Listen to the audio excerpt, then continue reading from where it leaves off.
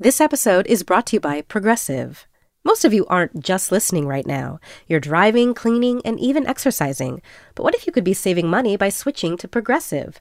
Drivers who save by switching save nearly $750 on average, and auto customers qualify for an average of 7 discounts. Multitask right now. Quote today at Progressive.com. Progressive Casualty Insurance Company and Affiliates. National average 12-month savings of $744 by new customers surveyed who saved with Progressive between June 2022 and May 2023. Potential savings will vary. Discounts not available in all states and situations. I'm Tanya Mosley. In 1987, my sister Anita vanished without a trace. Decades later, thanks to DNA, we found her.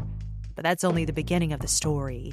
She Has a Name is a new audio documentary that explores the search for redemption, confronting trauma, and healing in the face of unimaginable loss.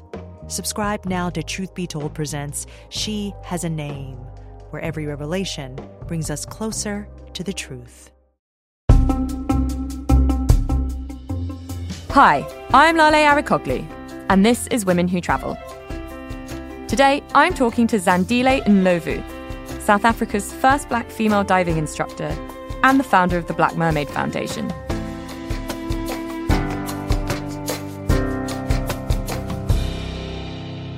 She's also featured on our Women Who Travel Power List, which came out last month. When she spoke with contributor Sarah Khan, she said something that has really stayed with me.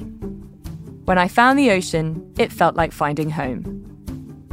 And now through her work, she's committed to helping others feel the same way. To feel at home is to feel free just as you are. It is to not try and posture to live towards the bounded world. It is to feel wild and free and full. And that is home for me. I've always battled to fit in, and all of a sudden, there was this one place where the ultimate of my beliefs were affirmed. You didn't have to look a certain way. Everything looks different, and everything looks so different. There is no one normative in the ocean. You said that you had spent a long time feeling like you didn't fit in or couldn't find places where you felt like you fit in. Expand on that a little. Talk a little bit about what that meant growing up. You know, you grew up, from what I understand, in Johannesburg, and then you moved to Cape Town. What was fitting in for you? When I was little, I didn't look a girl enough. I didn't behave a girl enough. This means that when we would go out and play with my sister comes back looking pristine and pretty, and I come back looking brown from top to bottom, and I'd get a beating for it, right?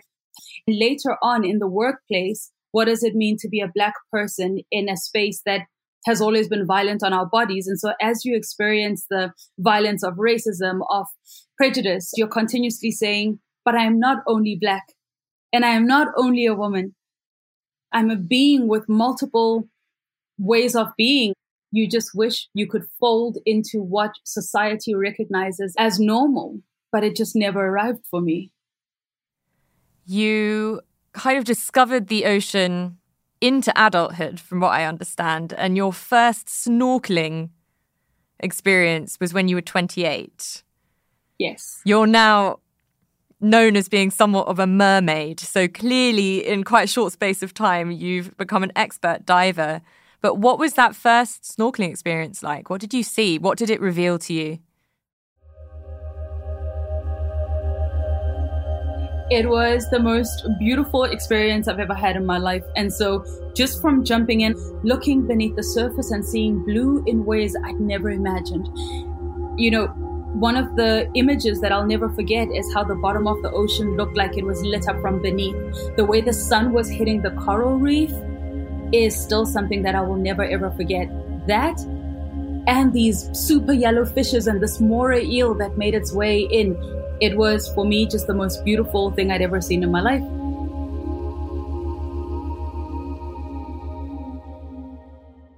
I've been lucky enough to go snorkeling multiple times in some really beautiful places. And every time, I always forget to bite down on the mouthpiece and inhale water and think I'm going to die for about 30 seconds. And then I have a magical time, but I never learn. Yeah. And I mean, for me, it's important to say, I didn't even know how the mask and snorkel worked. There was a lady on the boat who was like, "Chick, have you ever been snorkeling before?" And I was like, "No." And she's like, but why didn't you say anything? And she's like, you breathe in through this one. The mask is going to close your nose, so you're not going to be able to breathe through your nose. Don't panic. I legitimately think had we not had that moment, that discussion, I don't know if we would be here having this discussion. Well, thank God you did. Lesson for everyone, say something on the boat before you jump in.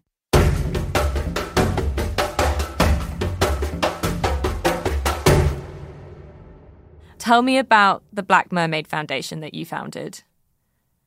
So from 2016, I go on this beautiful snorkeling trip. I come back to South Africa, learn to scuba, love it, but it's not quite it. Find freediving, and I know that that's where I need to be.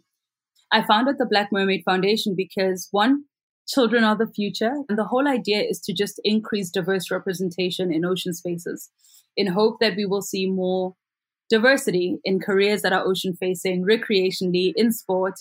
So the whole idea is to take the kids on a journey that allows them to find home in the ocean enough to protect it. You teach them a lot about plastic pollution and overfishing, preserving marine habitats. How do you think that educating people about things like climate change and pollution can intersect with other social issues? Everything is so much more linked, I think, than we often care to believe. It's all linked, right? So for me, I always think intentionality, right? Intentionality in how we do anything and everything matters. When I meet up with the kids, we're going over conservation. What are the challenges that the ocean is facing? We always come across plastic bottles, plastic packets, plastic everything. And what do? They've seen me go pick it up, and now they will run and go get it, right? And so for me, again, conservation is not what we say, but what we do. Describe what it's been like to actually have to kind of see coral bleaching and other kind of impacts of climate change and pollution yourself. And also, do you think even just in the years you spent in the water, you've seen change? I'll never forget the moment I saw a patch of bleached coral because her reefs are pristine. I'd never seen anything like it. And so you realize that it starts little by little and it becomes bigger. I've only been in this ocean space for just over 6 years. Someone who was 20 years before, what would they see? What would they know? What is the change according to their eyes? And that makes me nervous. But aside from that is always just how humans are battling to keep theirs out of the ocean. What does this mean?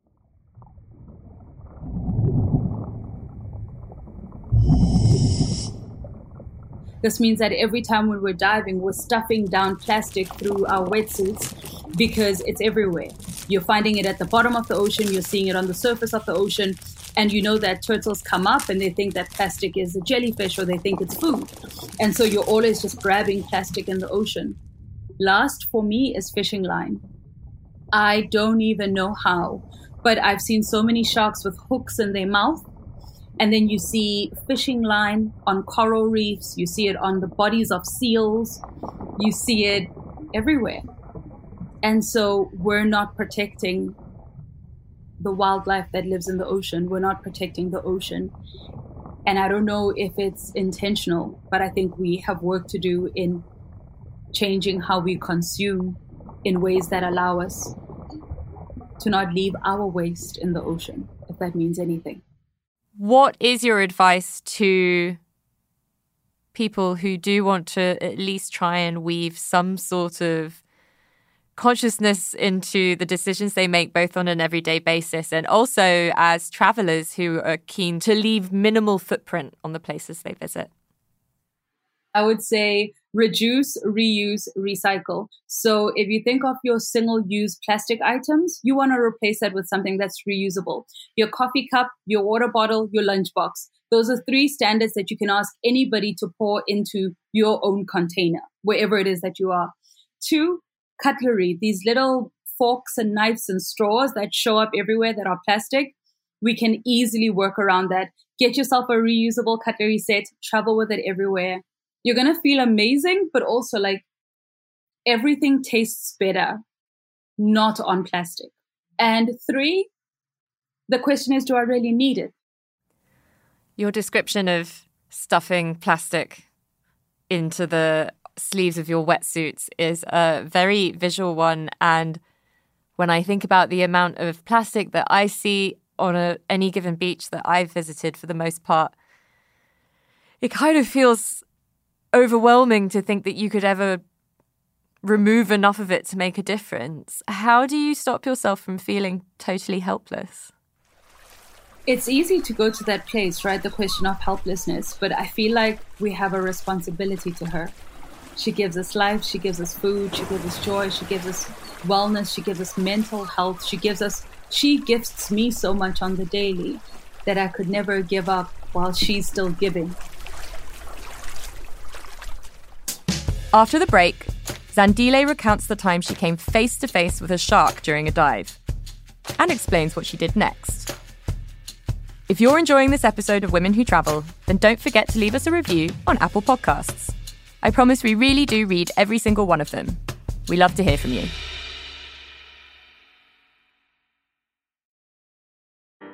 We've all been there before.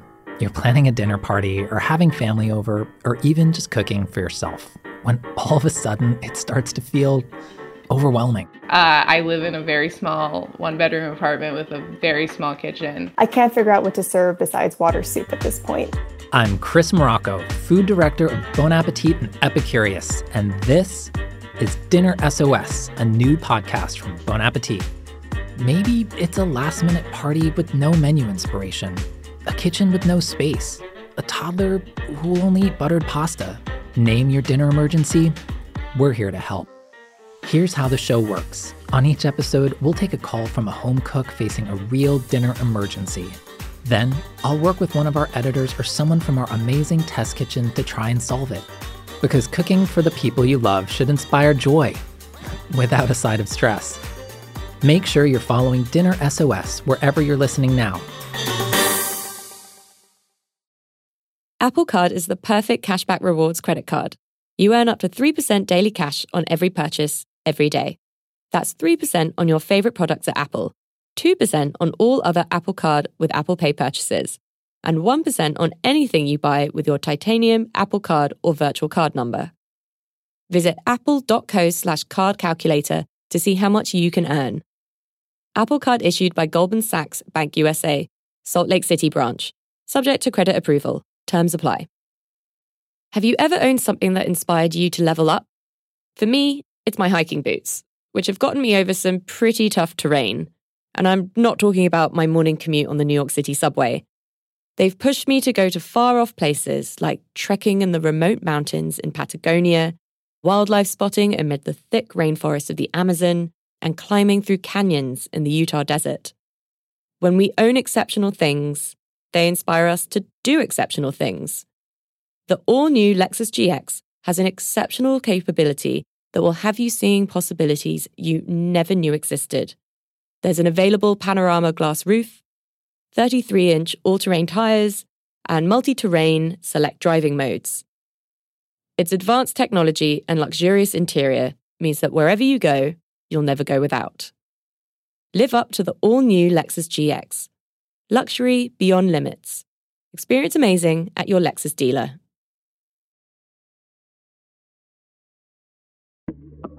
To freedive is to swim deep beneath the water's surface without the help of any scuba equipment.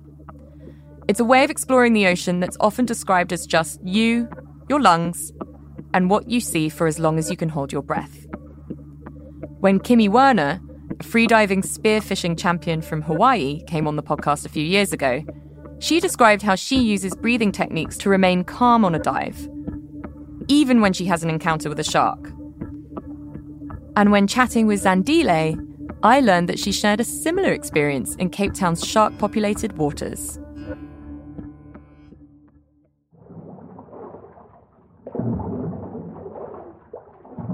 I'm interested to know, on your own dives, have you had any interesting under-the-sea encounters?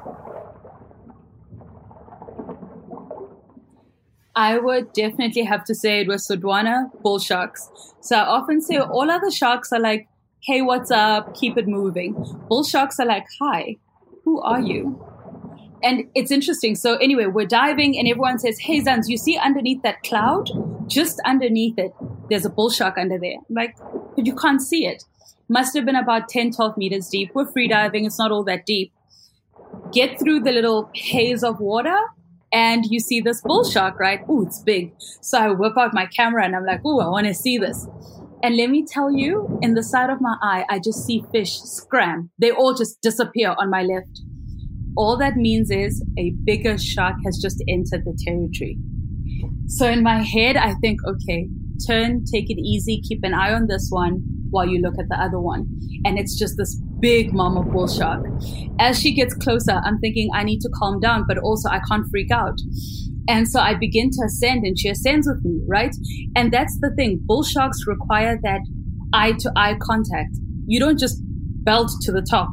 They do an eye-to-eye with you until they break the contact and they leave, and then you belt for the surface.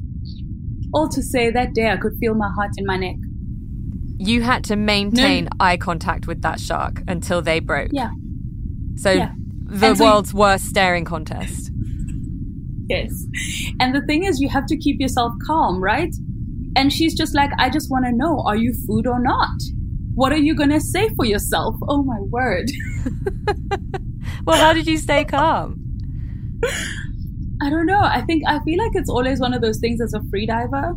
You need to learn to be in your body and just in your freak out can never look big and dramatic. You only have one breath. So you're just kind of like chilling. Hey, buddy, what's up? You know, you're going to break the stare contest first. I'll never forget that day, and I'll never forget it just because once you see one and you see a second one come in, you realize how many are around you. Your eye immediately just taps into seeing more of them around you. And I guess that's what I've always said. By the time you see sharks, it's when they want you to see them. It's not the other way around.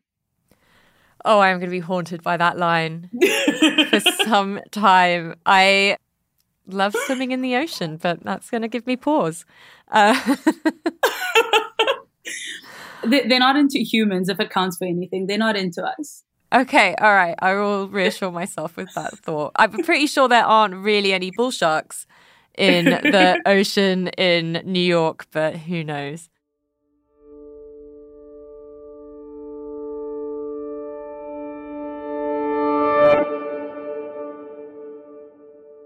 In Cape Town, where are your favourite places to dive and swim? I would say Windmill, Miller's Point, Smitswinkel. Cape Town has these beautiful nooks that are so special. The diversity of life there is different and beautiful and special in its own different way. Wait, describe these nooks to me. They sound so magical. If you picture Miller's Point, she's got these beautiful boulders and she's just got a large portion of pajama sharks. And you can also get gully sharks. So it's a good shark spot. But it's also a place where people are allowed to spearfish and fish. So it's got a different kind of energy to maybe a castle rock, which is a protected space. And the protected spaces naturally have more life. But then you see something like Smitswinkel, which is hard to get to. You have to hike down and then you get through these rocks and then you eventually get to this place. And to access the ocean, you have to jump in at the right time and so that you don't break your bones over the rocks. But whatever it is that you forage in the water, you can bring it up and you sit in this cave and you can have a little fire and have food. And it's just these beautiful nooks that are pristine and magical.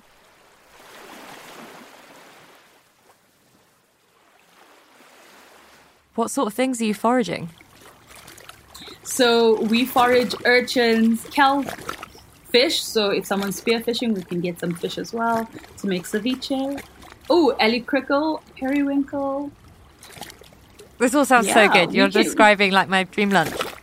Are you spearfishing?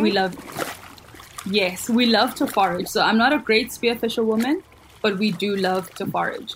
Get a little bit of urchins, a little bit of ellie-crickle, a little bit of kelp, a little bit of everything, and you make a nice salad on land. You know which urchin is good? By its color, right? The last thing you're trying to do is poison yourself. It's also just the most different taste you can imagine. Coming up, foraging for shellfish isn't exclusive to the sunny beaches of Cape Town.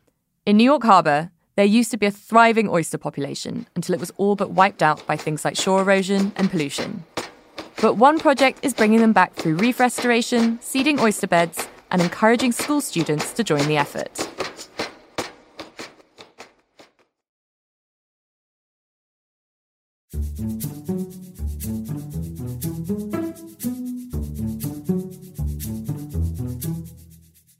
My name is Anne Fraioli. I am the Director of Education at Billion Oyster Project. Billion Oyster Project got off the ground in 2014. We are restoration practitioners who are growing oysters, getting permits, getting oyster structures and baby oysters into the water. We have an entire department that is dedicated to engaging the community and getting community scientists involved with both monitoring oysters, monitoring water quality, and then we have what I focus on, which is the education work and making sure that we're getting teachers and students involved in our work all throughout New York City. Oysters are a very integral part of New York City's history. They're back, we always use the marker of the 1600s before Henry Hudson sailed up the now named Hudson River. So if you imagine that period of time, there were tens of thousands of acres of oysters in New York Harbor. And it was not only a keystone species for the ecology of New York Harbor, but it was an incredibly important part of human life in New York City. And that goes from native populations like the Lale Lenape that made New York City their home and, used oysters as an important food source, to early colonists that came and profited off of oysters. Oysters were so plentiful that everybody ate them. They were cheap, but they were also delicious. So there's that piece, there's that cultural piece, which is super important. And then there's the ecological piece. Oysters build reefs. They kind of pile on top of each other and they stick to each other. That's part of their life cycle. And as they build this three-dimensional structure in the shallows of the water off the bottom, they're creating an incredible amount of habitat for other organisms. Throughout the late 1800s, of course, the Industrial Revolution, we were throwing lots of garbage into the harbor. So between pollution, overharvesting, and also some amount of dredging, which is where you scoop out the bottom of the harbor to make way for bigger ships, and then also the landfill that filled in those shoreline and shallows areas. So between all of these things, oysters became what we call functionally extinct. So 1 billion oysters, there's a couple of reasons, other than being a lovely round number that just sounds great. We want to get enough oysters into the harbor so that they can self-reproduce in the harbor. We are seeing the fruits of all of our efforts that the oysters are reproducing in the harbor. And there are new, young baby oysters there that we did not put there. And we want to start counting those and tracking them and seeing where they are. So when we go down, and sometimes we do this with student divers or alumni of New York Harbor School who are divers, go down and bring some video cameras to our underwater structures, the amount of life that you see on and around the oysters is night and day to what is 15 or 20 feet away from the structures.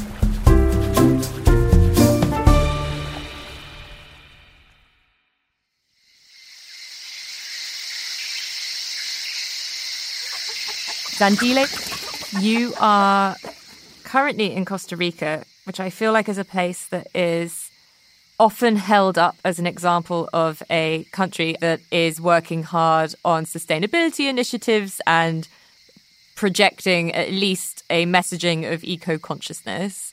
What's brought you to Costa Rica? Are you there for work or for holiday? It's a mixture of both. Because anywhere near the ocean is like home for me, it makes it better. But I'm actually here to upskill myself. I'm getting my swim instructors. This allows me to be able to teach the kids back home how to swim. And we know that that's a very big thing, right? Because in South Africa, the second highest cause of death is drownings.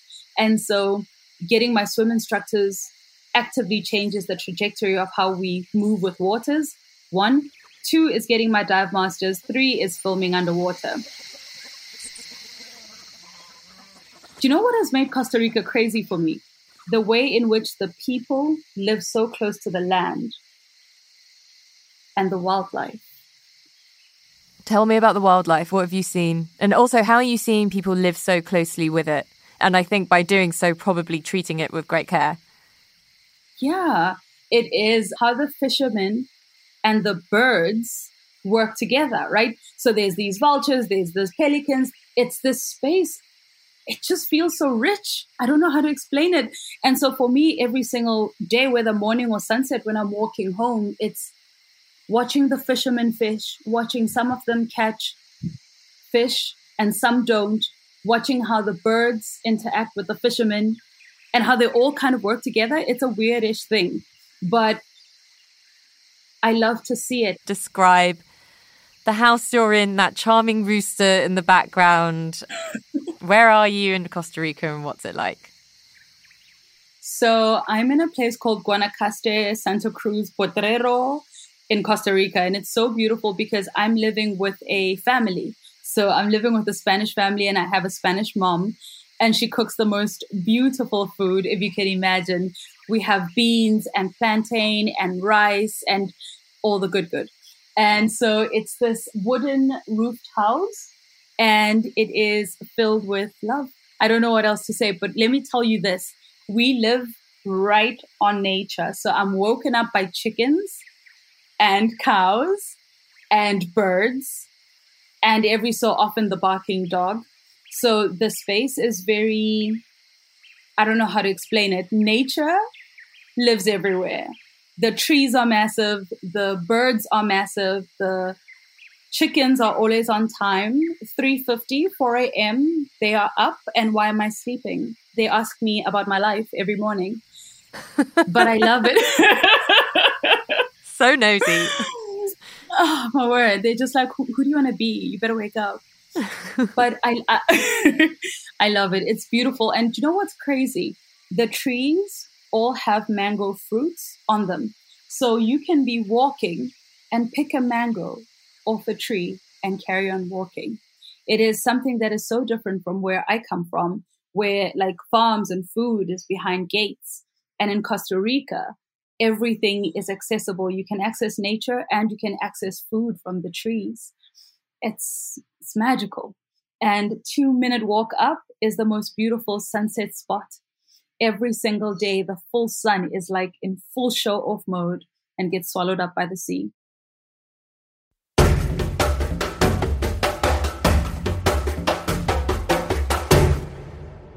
You said something that's really stuck with me when you were talking about through the foundation teaching students to swim, and that's one of the reasons why you're in Costa Rica, and that it's the drowning is the second highest cause of death in South Africa. And I was wondering if you could elaborate a little bit more on that and how that insane statistic came to be. So here's the thing. A lot of people don't know how to swim. South Africa, it is said the current percentage says 15% of South Africans know how to swim. And of that 15%, it's mostly white people. It's not Black people. So the fatalities are largest in Black communities. And when you think about holidays, when you think about when kids go to play, and even when you think of a rescue situation where a drowning is happening right in front of you, there's nothing that the parents can do. And so even lifeguards are not on every single beach. Lifeguards are mostly in the more privileged communities. And so it's such a challenge when you look at how swimming as a skill should be a basic skill that everybody has. But in South Africa, it's severely lacking. And so that number just grows on itself. And I think it kind of also maybe goes back to the narratives that we grow up around with water, that says you shouldn't be anywhere near the ocean, near the river, near any large body of water, because no one can save you. And so that's where we find ourselves as a country. And so what does it mean to just change that trajectory, but also change that competency that could allow someone to be able to save someone else? To be able to overturn that fear and turn it into something that is empowering is invaluable, right? I mean, it really is life-changing. Yeah. No, it's absolutely amazing. And if we get everything right, and I get my swim instructors, which I will, I can then certify other swim instructors in the community. Can you imagine the change that brings? Because you can't change the world as one person, right?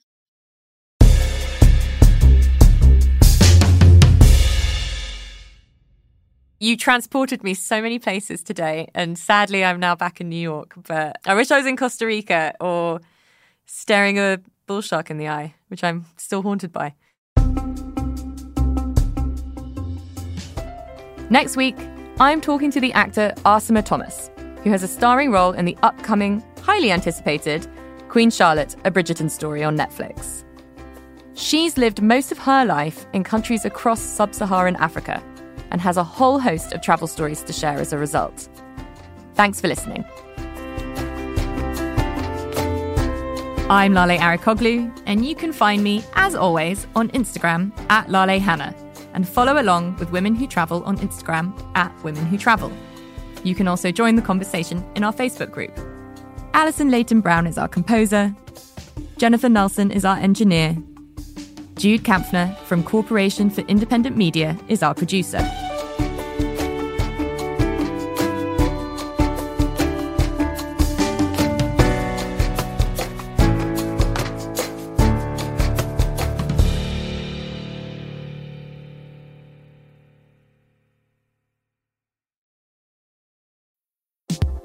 I'm Nomi Fry, and this week on Critics at Large, we're talking about the delights and shortcomings of the new movie Challengers. It stars Zendaya at the center of a tennis triangle, and a very steamy love triangle. Who are her loyalties to? Will she be tempted by the other one? How do these guys reckon their professional playing ambition with their romantic and sexual feelings about this mysterious woman? And such we have it. We have a conflict between three people in a game meant for two. Is it a sports movie or a sex movie? Find out on Critics at Large from The New Yorker. New episodes drop every Thursday, wherever you get your podcasts. I'm Tanya Mosley. In 1987, my sister Anita vanished without a trace. Decades later, thanks to DNA, we found her. But that's only the beginning of the story. She Has a Name is a new audio documentary that explores the search for redemption, confronting trauma, and healing in the face of unimaginable loss. Subscribe now to Truth Be Told presents She Has a Name, where every revelation brings us closer to the truth. From PRX.